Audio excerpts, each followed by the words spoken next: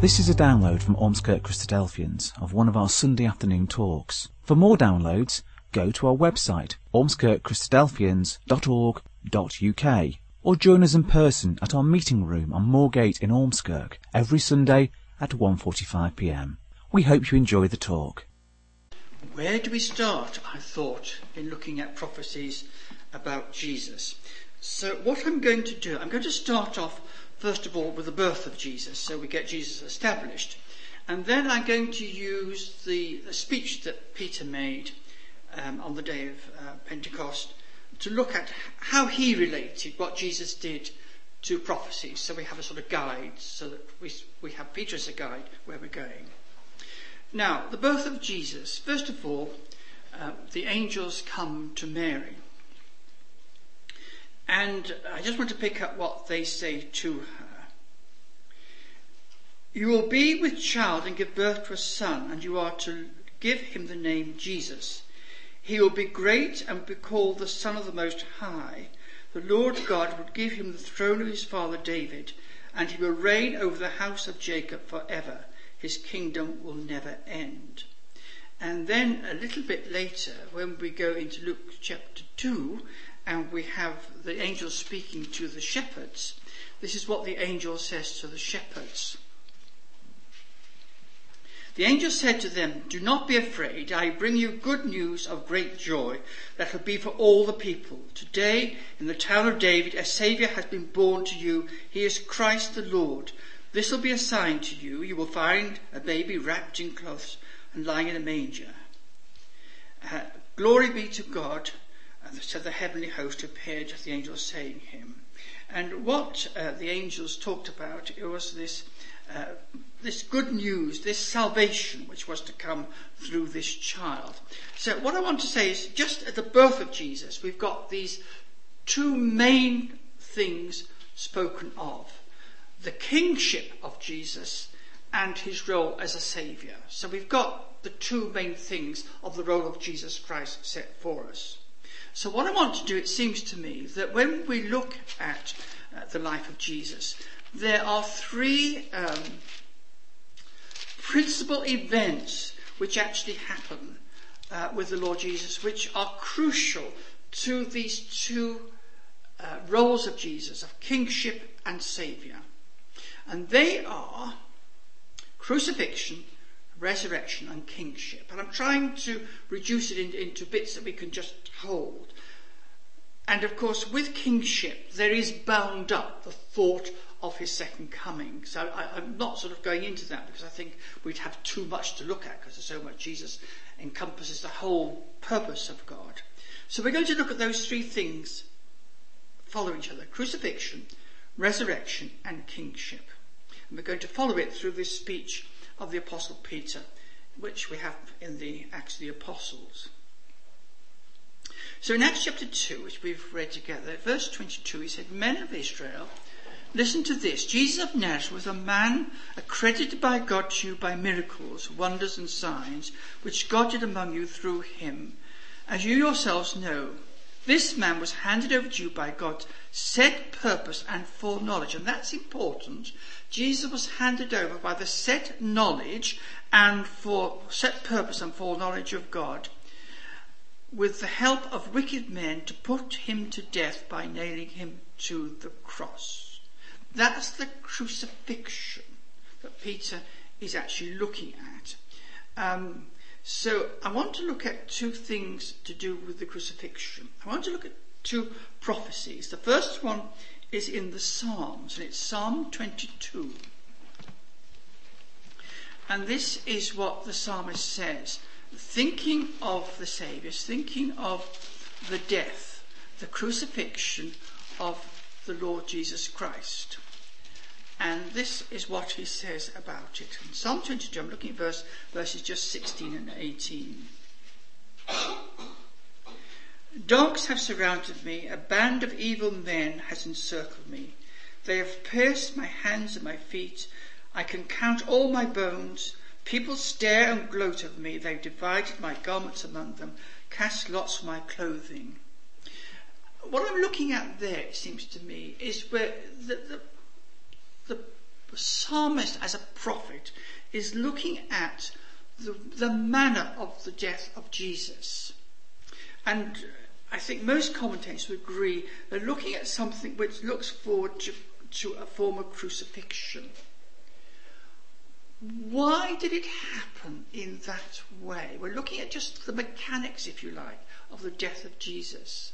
And it seems to me it was highly important that Jesus suffered crucifixion by the Romans. Why that? The Romans were a very legalistic people, very precise in what they were doing, very precise in their judgments and their the punishments they meted out. So we have with Jesus two things happening. First of all, he was pronounced by Pilate after a Roman judgment that he was innocent and without fault. And that seems to me important. That a Roman governor said, there is no fault in this man. But because of pressure, I'm handing him over to you Jews, and you can put him to death. But it was put to death under Roman auspices. Now they had to make sure that Jesus actually was dead. So there are two facts about the crucifixion of Jesus. One, that he was absolutely innocent, and two, he was actually dead according to Roman law. They pierced him just to make sure. They are the facts of what happened. And if you look at things, they are evidence that that actually took place. But we need to know what took place, what was actually going on in what took place. What was actually happening? That's what's important to us. And to get that, we have to go to the prophecy of Isaiah. And this was what was happening in those events. We have the fact that Jesus was put to death and he was innocent. But Isaiah tells us what God was going to accomplish, what Jesus was accomplishing in that death. Looking at Isaiah, they're well-known words. Isaiah 53, I'm going to start at verse 5 because it picks up what was being said in the Psalm. So Isaiah 53 and verse 5. He was pierced for our transgressions. He was crushed for our iniquities. The punishment that brought us peace was upon him, and by his wounds we are healed. A bit about us. All we like sheep have gone astray. Each of us has turned to his own way. And then back to what God was doing with the Lord Jesus Christ. And the Lord has laid on him the iniquity of us all. Now that was what was actually taking place in those actual factual things of a man being pronounced innocent and put to death. And this is what's important to us, because we read that piercing was for our transgressions. The bruising was for what the prophet calls our iniquities. And what did that crucifixion bring for us? Two things. It brought us peace and it brought us healing. A beautiful way in which Isaiah expresses that. And it also summarizes what God was doing overall, that he was laying on him the iniquity of us all. So we really have to say to ourselves, well, what is this peace and this healing that Jesus was bringing through this crucifixion? Why do we need healing? And what I want to look at, if you go back to the peace, it's this shalom, and for the Jews it would have been total well-being, not just total well-being, but a total harmony with God. So Jesus was accomplishing something by dealing with our iniquities, those bits of us, all of us that has gone wrong, is dealing with us so that we're healed, as if we've got wounds, as if we needed healing. I want to go to Paul's letter to the Colossians to actually clear up, to have Paul tell us, what did that actually mean? What was it actually accomplishing? What's this healing? What's this peace actually about? What has it done for us? And I'm looking at his letter to the Colossians, and in the first chapter of that, I'm looking at verse 19, where he starts to look at, he's been looking at the Lord Jesus, and looking at this very crucifixion, this very bringing of peace, this very bringing of healings. And I'm looking, starting at Colossians chapter 1, verse 19. For God was pleased to have all his fullness dwell in him. He's talking about the Lord Jesus.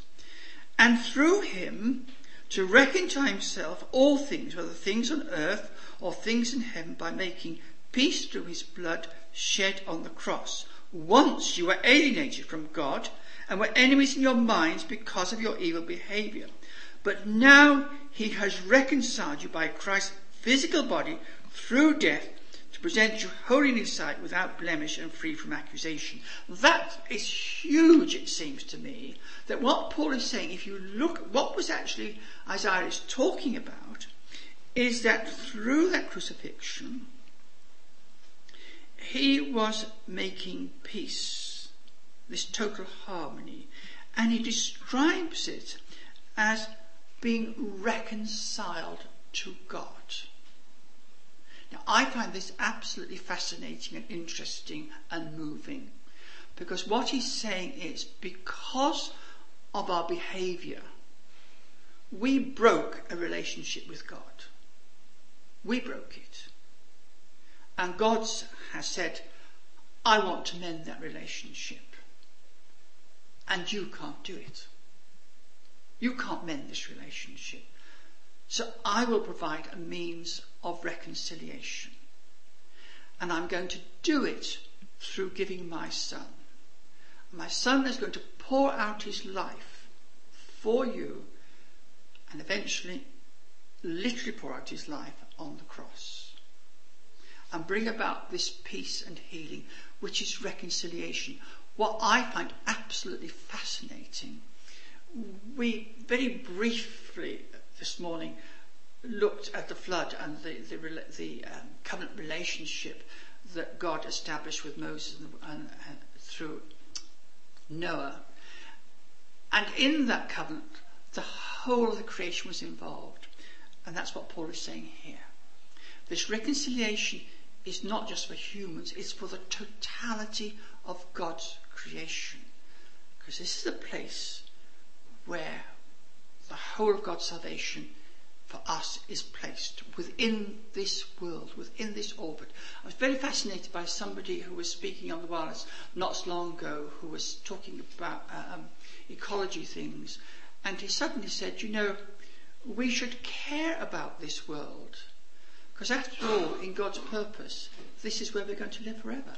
I thought, isn't that extraordinary? And this is what Paul is saying here. The reconciliation is about the totality of God's creation, everything he's made, and the environment in which we live. So this is about reconciliation, the mending of a relationship between God and us. And of course what we see involved in that is a process of transformation. Because if you think about it, if there's going to be a relationship which we broke, somehow we need to be changed so that we're more in harmony.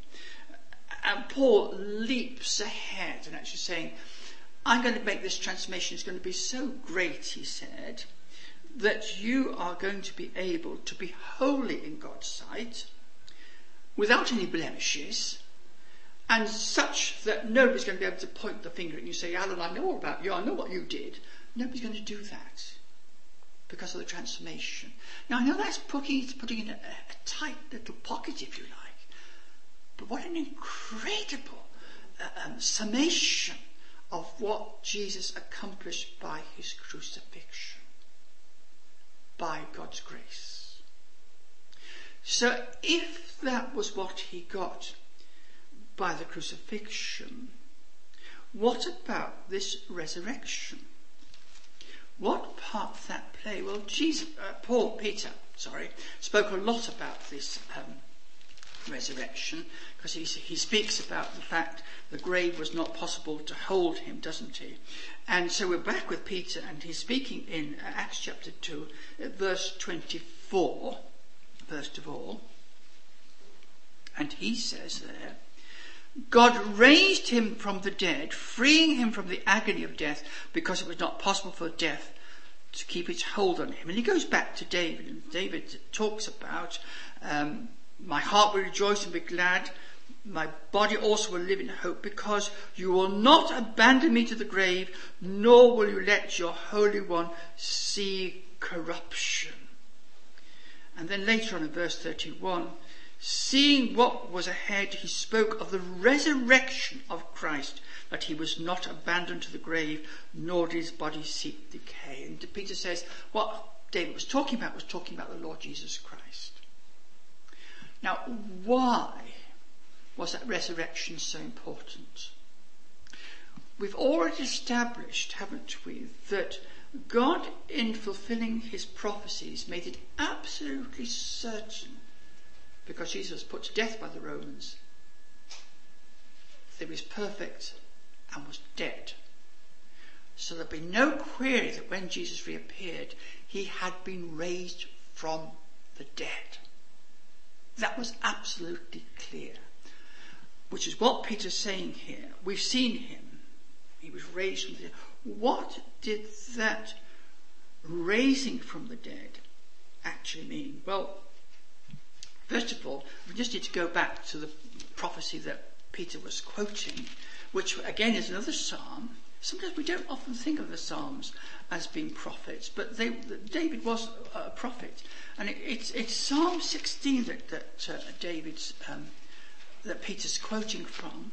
Psalm 16, and just a couple of verses from that psalm, and you'll recognise it because they're the words, because Peter is quoting from verses 9 and 10 of Psalm 16. My heart is glad, my tongue rejoices, my body also will rest secure, because you will not abandon me to the grave, nor will you let your Holy One see decay. And Peter's saying that was a prophecy of the Lord Jesus Christ. Now, what does that resurrection mean for us? If his crucifixion means reconciliation with God and our transformation, what does the resurrection mean for us? Well, we need to go to Paul again. And when he wrote his first letter to the Corinthians in chapter 15, he wrote about the resurrection. He wrote about the resurrection of the Lord Jesus Christ and the meaning of that resurrection for each of us. He goes to a long argument about Jesus being raised from the dead. And I'm going in towards the end of halfway through the chapter at verse 20.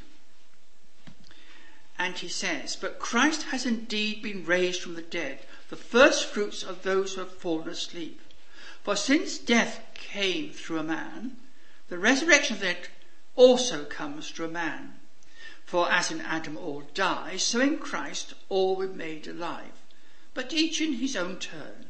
Christ the first fruits, then when he comes, those who belong to him. What does that mean for us? Reconciliation leads to resurrection from the dead.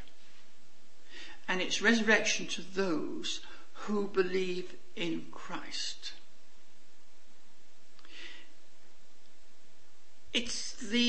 Paul is saying, it's the affirmation that just as Jesus was raised from the dead, so also those who believe in Christ will be made alive. In other words, what he's saying is, death is only an interlude, shall I say, in the process for the believer. Death doesn't intervene with God fulfilling his purpose. That's what he's actually saying. Christ is the first fruit. He's the proof that God can and will do this, which we need, because if we've been reconciled with God, where is this leading? Where is it taking us? We've got the reconciliation of God. Where are we going within this reconciliation? Where are we going in this renewed relationship with God? And the first thing to be removed, obviously, there has to be death, which would end, and he actually says in some places, if in this life only we've got hope, he says we're miserable. And he's saying here, no, it's not. Death doesn't actually matter. So that's got to lead us on somewhere. And actually, in fact, Paul starts to talk about that, because when he says he's the first fruits, then when he comes, and he's again talking about the second return of Jesus, those who belong to him will be raised. Then the end will come when he hands over the kingdom to God. And he started talking about the kingdom. So he's moved into the kingship of Jesus. So we need to go back to Peter again, don't we? We need to go back to Peter. And this is the final, what I call, significant event of these prophecies of Jesus. And it's about this kingdom. It's in Acts chapter 2 again. Peter doesn't make a lot of it, but it's actually there in, let's look at verse 30 and 31 of Acts chapter 2. And then he says, but he was a prophet, and he's talking about David, and knew that God had promised him on oath that he would place one of his descendants on his throne. Now, what's he referring to? He's referring to something that his listeners would have known a lot about. He's referring back to David, and he's referring back to a promise which God made to David. And it's obviously to do with the kingship of David. And we have to go right back to the life of David to pick this up. And we have to go back to pick that up to the second book of Samuel. And there we're going in chapter 7. And the prophet is talking to David and making, in my Bible, it's got God's promise to David. And that's what Peter was referring back to. This is the prophecy about this kingship of the Lord Jesus Christ. And second, there's just one verse in 2 Samuel 7, verse 12, that we want to look at.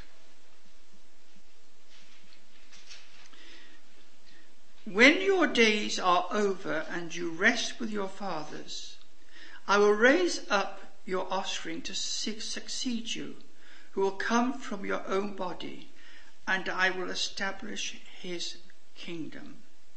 He is the one who will build a house for my name, and I will establish the throne of his kingdom forever. I will be his father, and he shall be my son. And David knew at the end of his life that God was speaking of a long while to come. And Peter is picking up this prophecy here, this promise, this covenant with David, and saying, this refers to the Lord Jesus Christ. He was raised because he was to fulfill this role of kingship. Now here, of course, we're moving into the future, which I suppose is a tingle factor for us in a sense, because it's telling us where we're going. Because if we have Jesus through his crucifixion, we have reconciliation with God.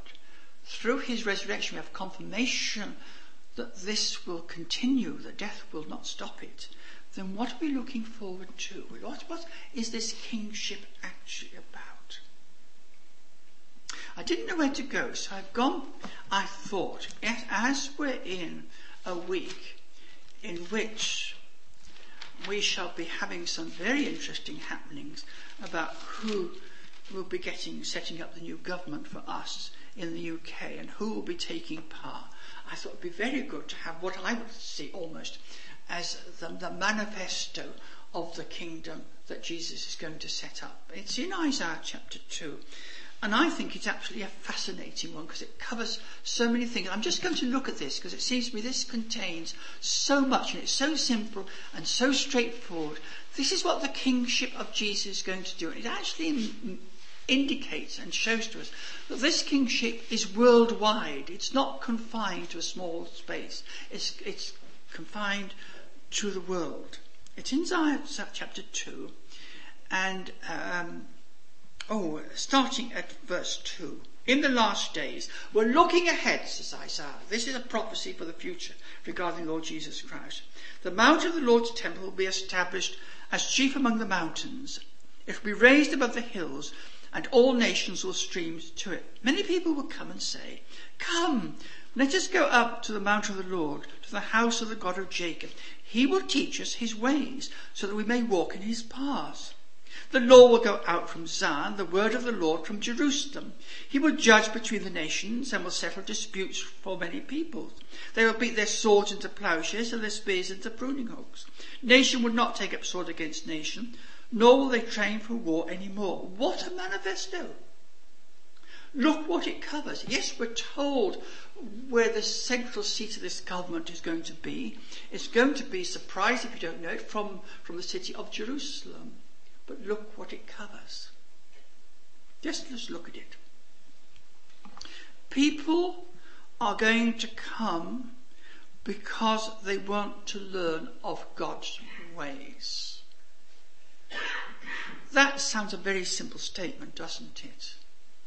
But people are going to say, "God, how do you want us to live? What should we do? How should we behave one with each other?" And they want to learn that. Now, I suspect they want to learn that because they've been through coalitions, they've been through parties, and they've realised in actual fact, try hard as human beings might, with the best of intentions, they can't bring this harmony. And so people are saying here, let's go and see what God says. What does God say? How does he say we should live one with another? What does he actually say? And of course that's exactly what people who believe in the Lord Jesus Christ are trying to put in their life now, because in a sense Jesus is their king now. But it's more than that, isn't it? Because not only is people's thinking changed, because we're going to learn it, we're going to walk in his ways, we're going to actually walk in them. He's going to judge between the nations and settle disputes for many people. Well, we used to live next to somebody who worked for ACAS, and he was a negotiator during the miners' problems. And he used to tell us how he used to shuffle from across the corridor from one room to the other. They weren't actually speaking to each other. He was shuttling between one room and another, trying to bring harmony between these two groups. This is bigger than ACAS, isn't it? This is Jesus saying, I'm going to judge between nations, and I'm going to settle their disputes. Just think what that means in our world today. I think it's mind-blowing to think that Jesus is saying, when I am ruling, I'm going to take the difficulties that the nations have one with another. I'm going to take the disputes that people have one with another, and they are going to be sorted. Sorted so much that when we look down beyond that, we have this beautiful well-known phrase that is it the bit that the BBC's got over its doorway. They will beat their swords into plowshares and their spears into pruning hooks. In other words, the occupation of people is going to be a peaceful occupation rather than the war activity. What a change in the occupations of the peoples of this world. If all of us were involved in peaceful activity rather than dispute war activity, wouldn't that make a difference? Huge difference, it seems to me. And not only that, that's going to be so, says Jesus, says the prophet Isaiah, that the need for training for war is not going to exist anymore. That's how successful it's going to be. That's the future. And I think that's an incredible future that Jesus is going to bring about for us. So, what do these prophecies of Jesus mean for us? We've looked at what I've called the three major events in the life of Jesus, which cover, I suppose, the purpose of God. I want to just read some comments of the Apostle John when he was writing his epistles.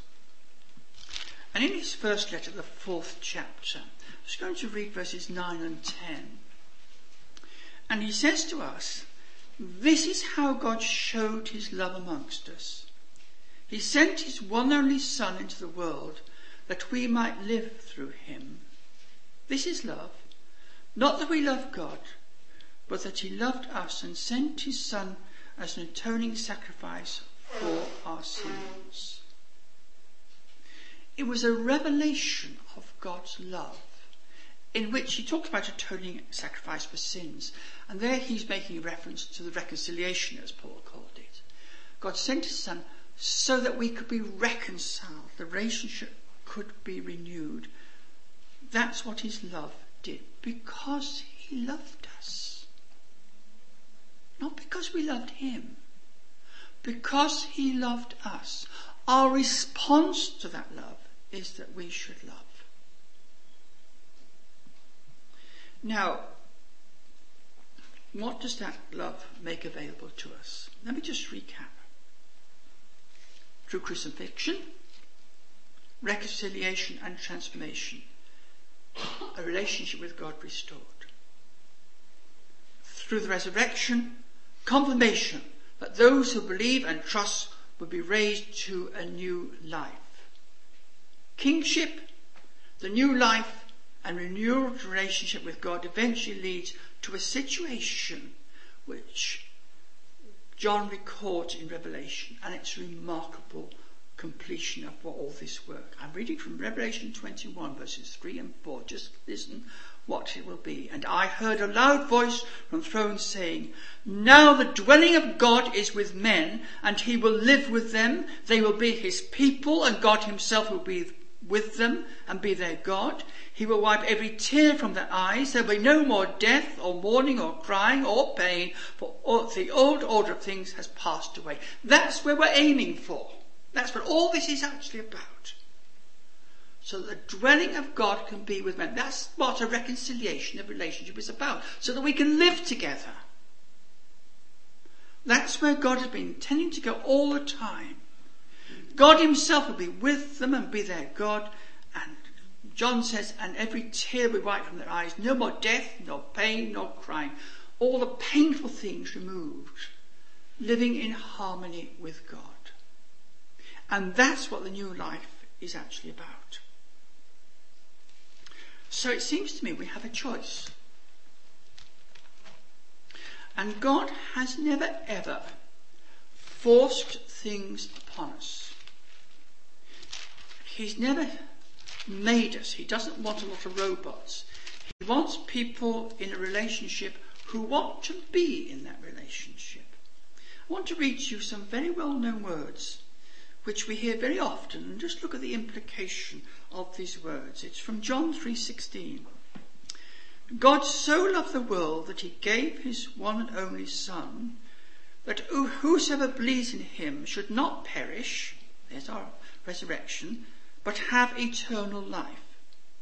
For God did not send his Son into the world to condemn the world, but to save the world through him. Whoever believes in him is not condemned, but whoever does not believe stands condemned already, because he has not believed in the name of God's one and only Son." This is the verdict. "Light has come into the world, but men love darkness instead of light, because of their evil deeds were evil. Everyone who does evil hates the light and will not come to the light for fear that his deeds will be made exposed. But whoever lives by the truth comes into the light, so that it may be seen plainly that what he has done has been done through God. You have a choice, God says. I've sent my son. I've given him. I've told you through prophecies what he's going to do. I've told you what those three main events actually mean. I've told you the end through John and Revelation. I've told you I've done this because I love you. Do you want it? It's a question we have to answer individually, and it's simply put, do I want a relationship with God? I can accept it, or I can reject it. And God says the outcome is straightforward. If you reject it, you will live your life, whatever it is, whatever you make of it, and you will die. It will be the end. If you accept it, then death will just be a passing interlude, because I will raise you from the dead so that you can be part of that glorious time when the shout goes up. The dwelling of God is with men. The old order has passed away. No more crying, no more pain, no more sorrow. It's your choice. I've made mine. I struggle to be in allegiance to God and the Lord Jesus Christ because it's not easy. But I want to be there at that time when God says, my dwelling is with you. I want a relationship with God. It's your choice. We hope you enjoyed that talk. For more downloads, information about what we believe, and details of our meeting times, go to our website, ormskirkchristadelphians.org.uk.